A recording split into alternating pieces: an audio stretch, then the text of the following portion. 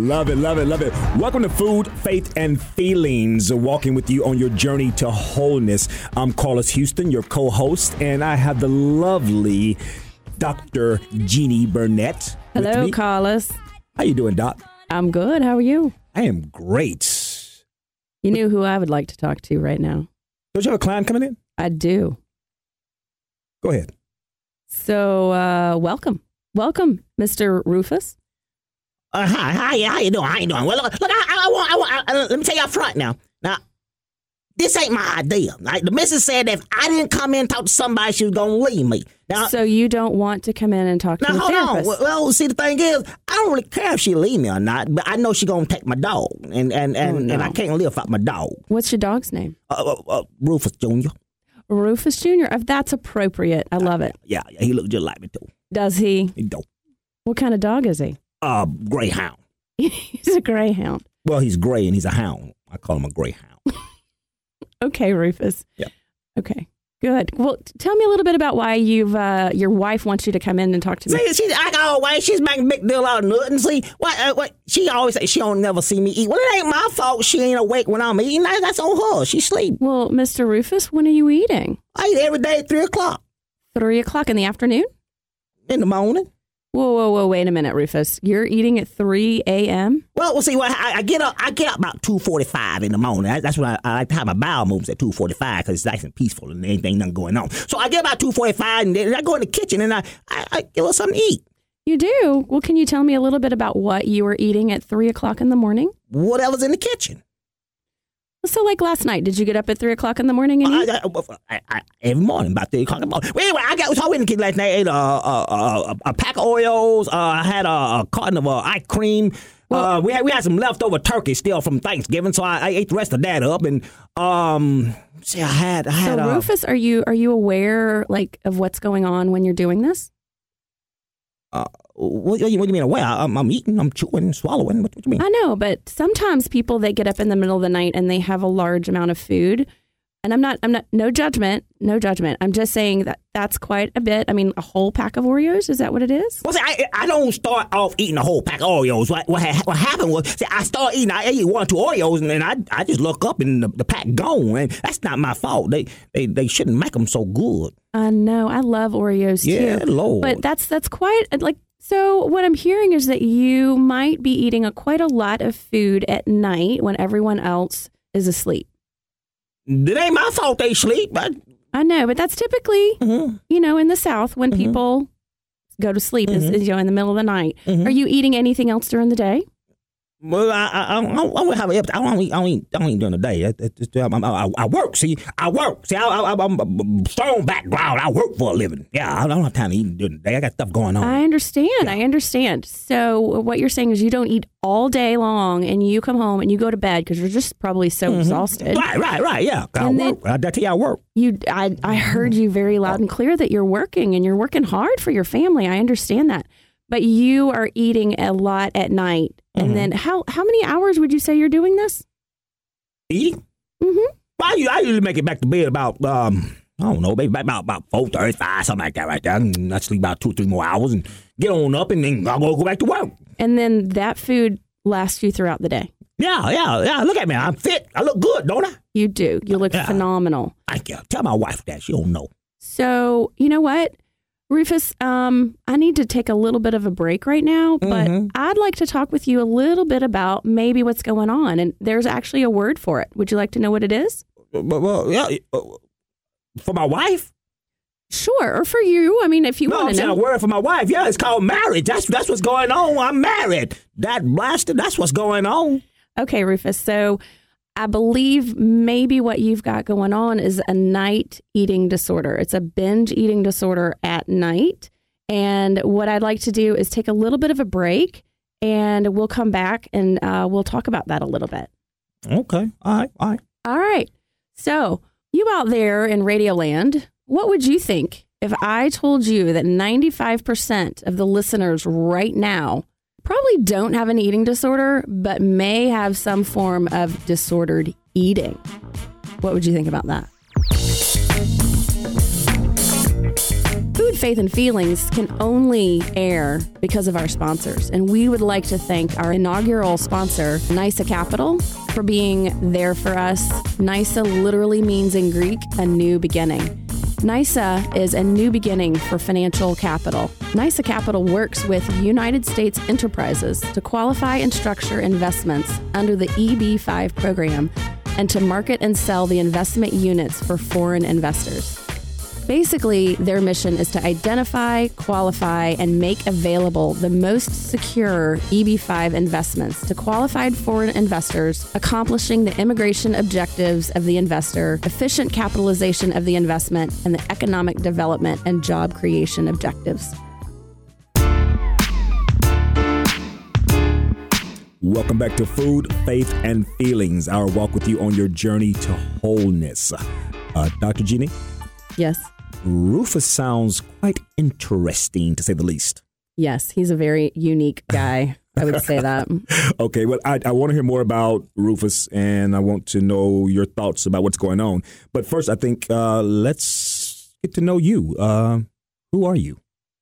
Well, I am Dr. Jeannie Burnett. I am a psychologist. I've been a psychologist since 1999, and I am a certified eating disorder specialist. I specialize in eating disorders. I've started programming with the Manna Fund for those who have significant and severe eating disorders. We put them in treatment across the nation.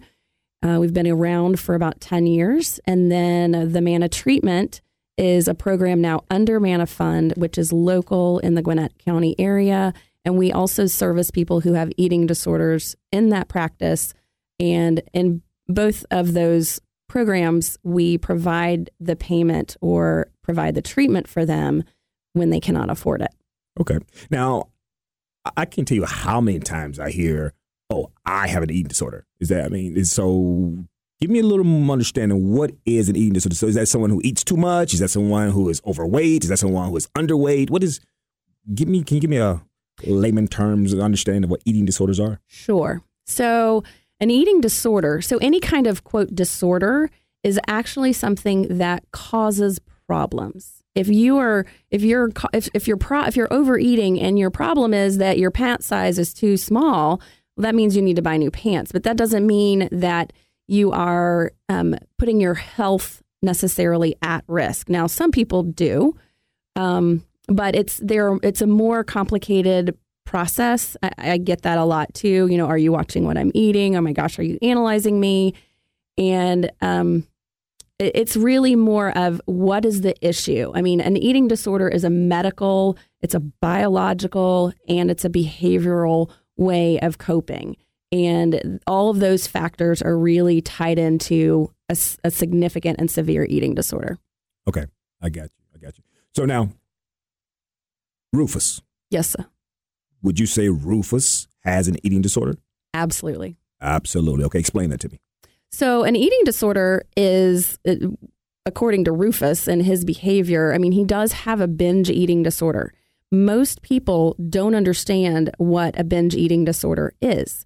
A binge eating is where you eat large quantities of food in about an hour and a half to 2 hours, and it would be more than what most people would eat maybe in an entire day. You know, most people eat around 1,800, 2,000 calories, and that's what the consumption is in that moment. And a lot of the times it's frenzied eating. It is, they don't really think about what they're eating. And there's a little bit of disconnect from their own behavioral pattern in terms of what's going on. That's good stuff. Now, a lot of people assume that eating disorders is a female disorder, is a woman's disease. But Rufus here, good old Rufus, can you help me understand that? Well, 85% of the people who have come forward and have been diagnosed, typically 85% is women, 15% is men. But I really think that there's probably a larger number of men that have eating disorders. They just don't recognize it. They don't want to deal with their feelings. And eating disorder is a fabulous way of not dealing with your feelings and just going into food. And that's what a large part of our population does. And that's really why we're doing this show, Food, Faith, and Feelings. We have this desire to help shed light on the issues that are related to food, to body image, to relationships with God, to other people. And I really want to be able to help people balance out what's being healthy with what they're trying to control. Lots of times people trying to control their feelings with food or other aberrant behaviors. And so that's what this show is all about, is to help explain and educate. I'd like to thank the people that are making this show possible. We've talked about NYSA Capital. They're amazing people. If you are foreign and you would like to create jobs and opportunity and have that here, NYSA Capital is the best place to go. And I'd also like to talk about my friend Tiffany, who owns Epic Growth. She helps nonprofits use $10,000 per month in free Google advertising. Since 2003, did you know that Google has donated free advertising to over 20,000 nonprofits in 50 countries, in helping them raise millions in cash, in recruiting volunteers, and in raising awareness for their causes? If you go to epicgrowth.com, that's EPIC-growth.com, see if your nonprofit organization is eligible for this $10,000 in free advertising today. And I will say, Tiffany is helping Manna Fund, which is the nonprofit that is being benefited by this show, to get this program going on our website, which is mannafund.org. Thanks again to our sponsors, and welcome back to Food, Faith, and Feelings. Let's meet Carlos, Mr. Carlos Houston. Tell us a little bit about yourself, Carlos. Well, Jeannie, as you know, I have 20 years of working in mental health, providing therapy, patient care, assessments, and recently or currently my role working in a eating disorder residential hospital, especially hospital for the treatment of eating disorders, helping individuals find that placement for higher levels of care. It has the use fulfilling, rewarding. Those are words that you hear all the time. People throw them out. But I have had the opportunity of working with what I believe are some of the best people. And this is on both sides, those providing therapy and providing treatment and those who are seeking it. I think there's so many stereotypes that are associated with eating disorders. And we all believe, oh, that's just a rich white girl disease. And that's the farthest from the truth. I've worked with all cultures, all races, all ages, all genders, and individuals who, as you said earlier, who are finding life to be very difficult because of the eating disorder. And so to be able to give them direction and to assist them on this journey to wholeness. Yeah, and we also, I personally want to thank you for being on the board of directors for the Manna Fund. You've been a wonderful asset to our program. Thank you. It's my pleasure. My pleasure. I love being a part of Manna Fund. I love assisting individuals with that because it can be expensive. This is a very difficult treatment. It's a multidisciplinary approach is necessary. So you're talking about working with therapists, dietitians, psychiatrists, medical doctors, pediatricians. So there's a large clinical community that has to come together to treat eating disorders. Yes, which is why eating disorder treatment is so extremely expensive. Folks, did you guys know that it could cost between $1,000, which is now on the low end, to $2,500 per day? And a lot of programs want to put people in for 60 to 90 days, which is exactly what people need. That's actually with the Manna Fund. We try and help people get in their treatment program for 60 to 90 days. So we have, try and provide enough funding for that. But when it's on that person and when they have to work with their insurance, a lot of the times they go into extreme debt. In fact, I know of a woman who has twins, and both of them from 13 to 20 have had ongoing intensive residential treatment across the country. And they are several $1 million in debt. And that's part of what we're doing here and having this program to try and help educate, to try and help, honestly raise funding for Manna Fund, but also help people to stop the behavior that they've got so that they don't help create eating disorders with themselves or with their children, and just really to recognize the problem. Bring awareness is a big part of it. Like you said, for some of us, there's generational and even cultural issues involved sometimes where it has become the norm. Abnormal behavior, abnormal thinking has become the norm. And because mama did it and grandmama did it and granddaddy did this. And so we believe this is normal. So to be able to bring the awareness of one of the things that, like I said, I've been working in mental health for like 20 years and have worked with eating disorder patients, have provided therapy and skill building. But one thing that I did not know until I started working for the specialty hospital for the treatment of eating disorders was that eating disorders have the highest mortality rate than any other mental illness. Yes. And that's a big deal. I think a lot of people don't understand that. This is not a disease of choice. It's not a situation where as grandmama say, just get that baby a sandwich. No, that's not the case. No. That we are working with individuals who are finding it difficult to live on a day-to-day basis. And as I said earlier, I always hear that joke, I have an eating disorder. And one of the ways that I use to help people understand the difference between maybe some disordered eating and a true eating disorder is for some people, a plate of food on the table is like a rattlesnake on the table. The concept of sitting down and eating is just that scary to them.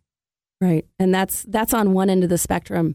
But then when we want to take it back to someone like Rufus, who, for whatever his reasons are, he's not eating throughout the day. He's focused on maybe helping his family or providing and doing his best at his job so that he can keep his job and provide for his family, which I know for men, it's difficult because there's a lot of pressure on men to be the provider. And when they feel like they're lacking or they're struggling with that, there's a lot of self-doubt and issues that can develop inside. And so for men, engaging in that food ritual where he's eating so much, such as, a binge eating disorder, a person inside that has a binge eating disorder, especially at night, they have a lot of shame, they have a lot of emptiness. And what they need is a way to nurture themselves. And that, I think, is exactly what was going on with Rufus, is he's working and busting his tail all day. And so at night, when there's no pressure on him, he may begin to feel that emptiness and begin to feed that emptiness inside with whatever it is that is good to him. I mean, that box of cookies was like it's one and done. And I mean, eating one was the same as eating the whole box to him. And nobody's around, and he's got his time to be by himself and take care of himself. It's the self-love, self-nurturance. So how would can you share with us maybe what your therapeutic approach would be? How would you go about working with Rufus? How could you help him? Well, what I would do is try, especially with men, sometimes men think differently than women do. I think I think so. Mm-hmm. And so what I like to do is go with what he knows. He knows work. He knows how hard it is, and really to join with him and side with him in how hard he's working, and then ask him when he has time for himself, what kind of ways does he take care of himself? What kind of fun does he have? And then it's sort of this slow, sometimes sideways way of helping him understand that there really is a deeper loneliness or a deeper emptiness inside of him, and then to try and talk about that. Now, the problem with someone like Rufus is that he may not have those skills built yet.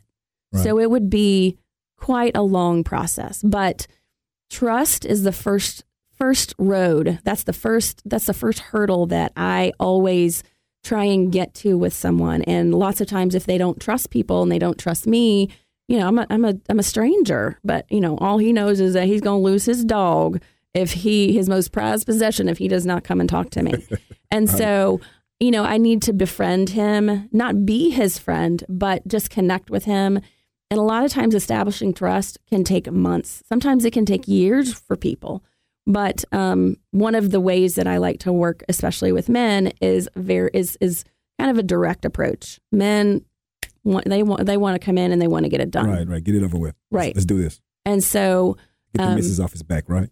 Correct. And that would be actually a goal that I would establish with Rufus is, hey, let's figure out how to get your wife off your back. Right. I mean, I know you don't necessarily, he might say something like, well, you mean I got to come back? And I would say, well, yeah, Rufus, we can't just do this in one shot. Like this didn't develop in one night. So we've got to develop, a coping skill to help you cope with whatever it is you're dealing with over time. And what you said there, this didn't develop overnight. Does Rufus even see this as being a problem? Apparently not. But this is what I'm saying is sometimes, I couldn't see Rufus. I couldn't see his size. And so, depending on his weight, I would want to look at, or get a doctor to tell me how he's doing physically, because that's always the first place that I start with someone that has an eating issue is how are you doing medically? Are you okay? Do you have heart issues? Do you have breathing issues? Do you have, so I look at the whole person. Right. And you have to with an eating disorder. If they are not physically in a healthy place, therapy is for naught. I mean, it's just not going to happen. Right. So. It's great. Very, very, very good. Now, food, faith, and feelings. You gave an explanation of why you're doing this. Is there a personal or an intimate connection that you have with food, faith, and feelings? Oh, absolutely. Great question. I was a gymnast, 14 to 18, developed an eating disorder when I quit gymnastics, and it took me 4 years. So I quit gymnastics at 14. For the next 4 years, I was eating disordered. So from 8 to 14, gymnastics, 14 to 18, I developed an eating disorder. I was anorexic, and then I was bulimic, which can often happen. People can switch eating disorders, and got treatment. Actually was able to go into the hospital for 6.5 weeks. And because of my journey, I'm trying to help give back and help heal in any way I can that community. That is awesome. I love that. And I think do you see that as a common theme with providers, clinicians, just the desire to? Yeah, lots of times. Like the woman that's helped me start the program, we used to say it takes one to know one. Right. And so a lot of the times, whoever specializes in a certain area oftentimes has conquered that area. Right. Whether they want to talk about that or not. A lot of but I tell my clients, hey, I've been there. I have done that. And if you will listen and work with me, we will get you through this and out of my office as soon as we can. Do you find that helps build the rapport and that trust that you talked about earlier? A lot of times it does. But the other part of my life is my faith. And so every week, at the ending of Food, Faith, and Feelings, I want to share a verse for that week. And this week it is Proverbs 14:1. The wise woman builds her house, but the fool destroys her house with her own hands. When I first read that, I was amazed and believed that this is exactly what happens with people with eating disorders. They have some need inside, and so they want to help themselves. But really, what manna was God's provision in the desert. And so when people are in the desert, in the emotional desert of their life, I am trying to help them understand that if they could turn back to God and put trust and faith in Him to get them through, then they're going to be, their load is a lot lighter because they're carrying so much with them through that desert. And I'd like to just tell you a little bit about next week. It's going to be Christmas, and we would like to talk a little bit about how even though Christmas is a happy time, it can also be extremely stressful, especially for those who have eating issues, because let's face it, the holidays is a lot about food. And so that's a very, very difficult time for those people who have... And family issues. Exactly. Yeah. Exactly. And we might actually meet another client. I believe so. We're going to do a call-in next week. And if I may make a request, please tell someone about the show. If you heard something that resonated with you, if you saw your uncle in Rufus or your dad or your brother, or just heard some things that you felt like you have seen, now's the time to bring them in. All right. Well, we'll see you next week on Food, Faith, and Feelings, your journey to wholeness. Goodbye.